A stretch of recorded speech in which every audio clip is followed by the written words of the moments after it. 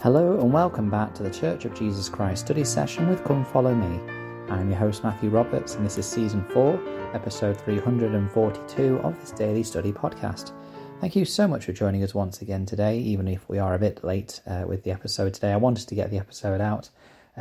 Honestly, reason being is because it's looking a bit chaotic with our family right now. Our son, for those of you that don't know, is undergoing chemo treatment at this time. He's doing well, he's in remission, he's kind of over halfway through his treatment now, but obviously with that comes the challenges of being immunocompromised and being easily able to pick up illnesses and things like that. And yesterday I got home from work, ready to start the Christmas holidays with my family. We were going to go see a wonderful Harry Potter Christmas lights experience, Forbidden Forest nearby, to start it off on the Wednesday night, to start our festivities off, and our son spiked a temperature, which for a child who's undergoing chemo treatment it can be a very dangerous thing if it's not checked as to what the issue is or what's causing the temperature. So it was a trip to A&E for myself and our son, and basically some tests later, and we found that he not only has caught the flu, but he also has a kind of cold, like a strain of the cold as well.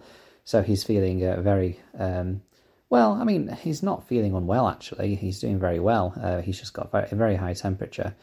The next 24 hours is key. They've sent him home with some medication to help with the flu, and they said just to treat the temperature. But if it gets to kind of tomorrow night, so another 24 hours since they last saw him, then he may end up having to go into hospital to be checked again, just to make sure there's nothing else that is causing it, since his body's been tested, which may end up meaning hospital time on Christmas Eve and Christmas Day. So we shall see what the next 24 hours brings, which is why I wanted to get an episode out now, just to get today covered and one tomorrow morning as well.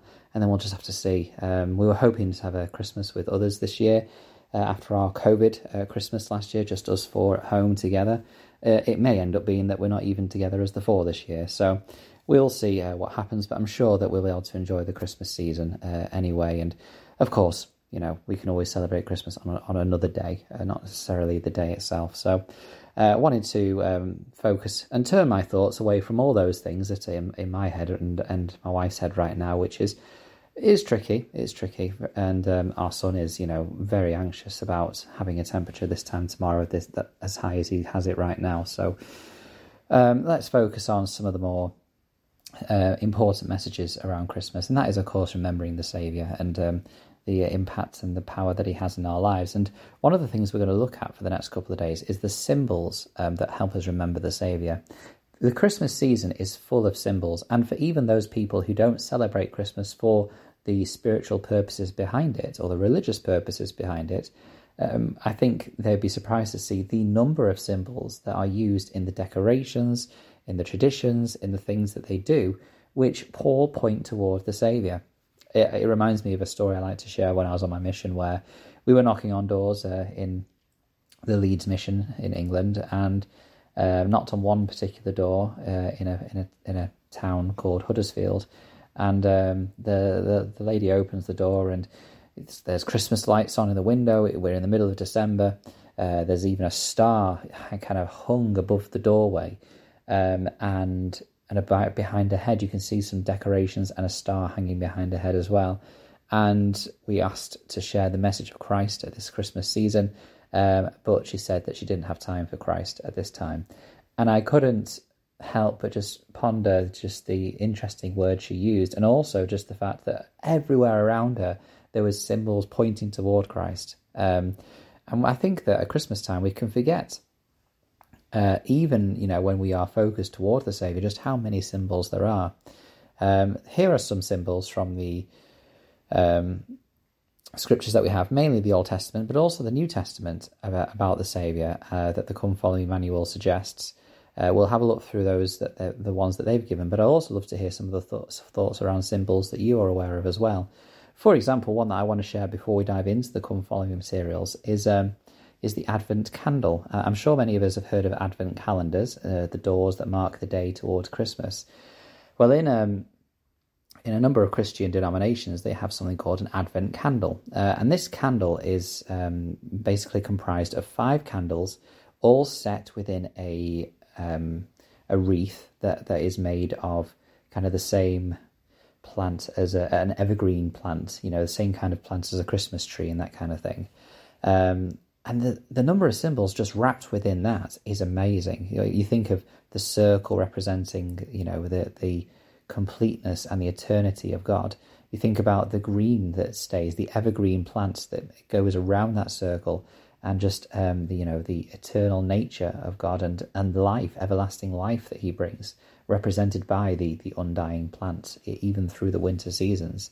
Then you think about the candles, and there are 5 of them, 5 marking each week, each Sunday before leading up to Christmas, in that period of Advent, but then also the final candle lit on Christmas Day. And I just think, again, light of the world, the love of God, just the number of symbols that come in with the candle and the flame, that's just one that we don't necessarily have in our denomination or our faith as members of the Church of Jesus Christ of Latter-day Saints.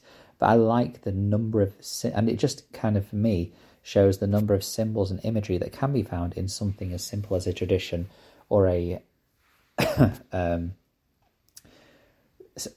object like that to help point us toward Christ. So the first one that the Come Follow Me manual suggests is the lamb.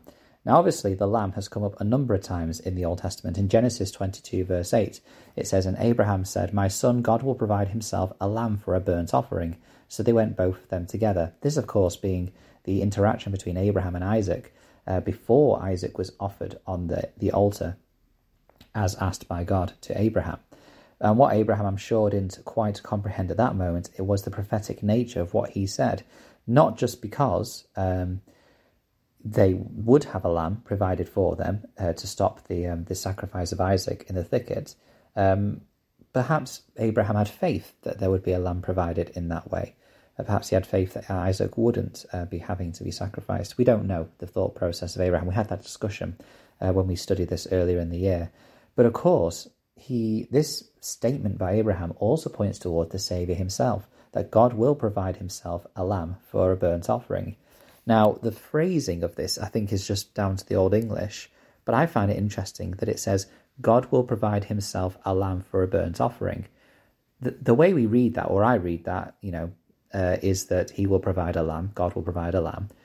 But actually, God will provide himself a lamb for a burnt offering. Almost makes it sound like that he is offering himself as a lamb for the burnt offering, which of course, we believe the Saviour did do in coming to the earth that Christmas season.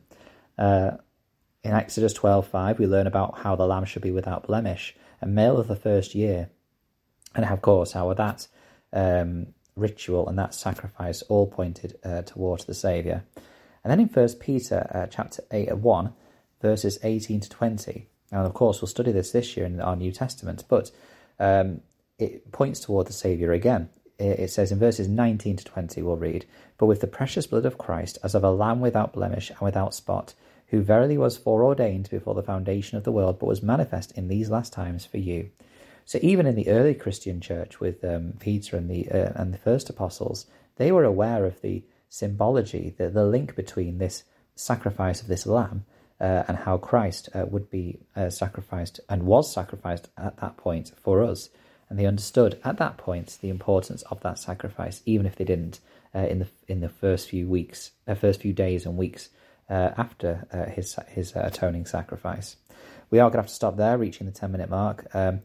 So apologies if there's going to be some patchy recordings over the next few days or so. We'll see what happens. Your prayers are appreciated, and just hoping that we can spend Christmas together. That's all we want, really. So we'll see. But again, if not, even if on Christmas Day we are, the circumstances don't allow that, we'll make, there's always ways to make sure we can spend that time together afterwards. So thank you very much for your time, and thanks for sharing in our study, and share some of your symbols that you've recognised from the Christmas season, from the Come Follow Me manual, and any thoughts behind those. I'd love to hear them on the Facebook group or at the email address ldsstudysession@gmail.com. Thank you very much for your time, and until we meet again.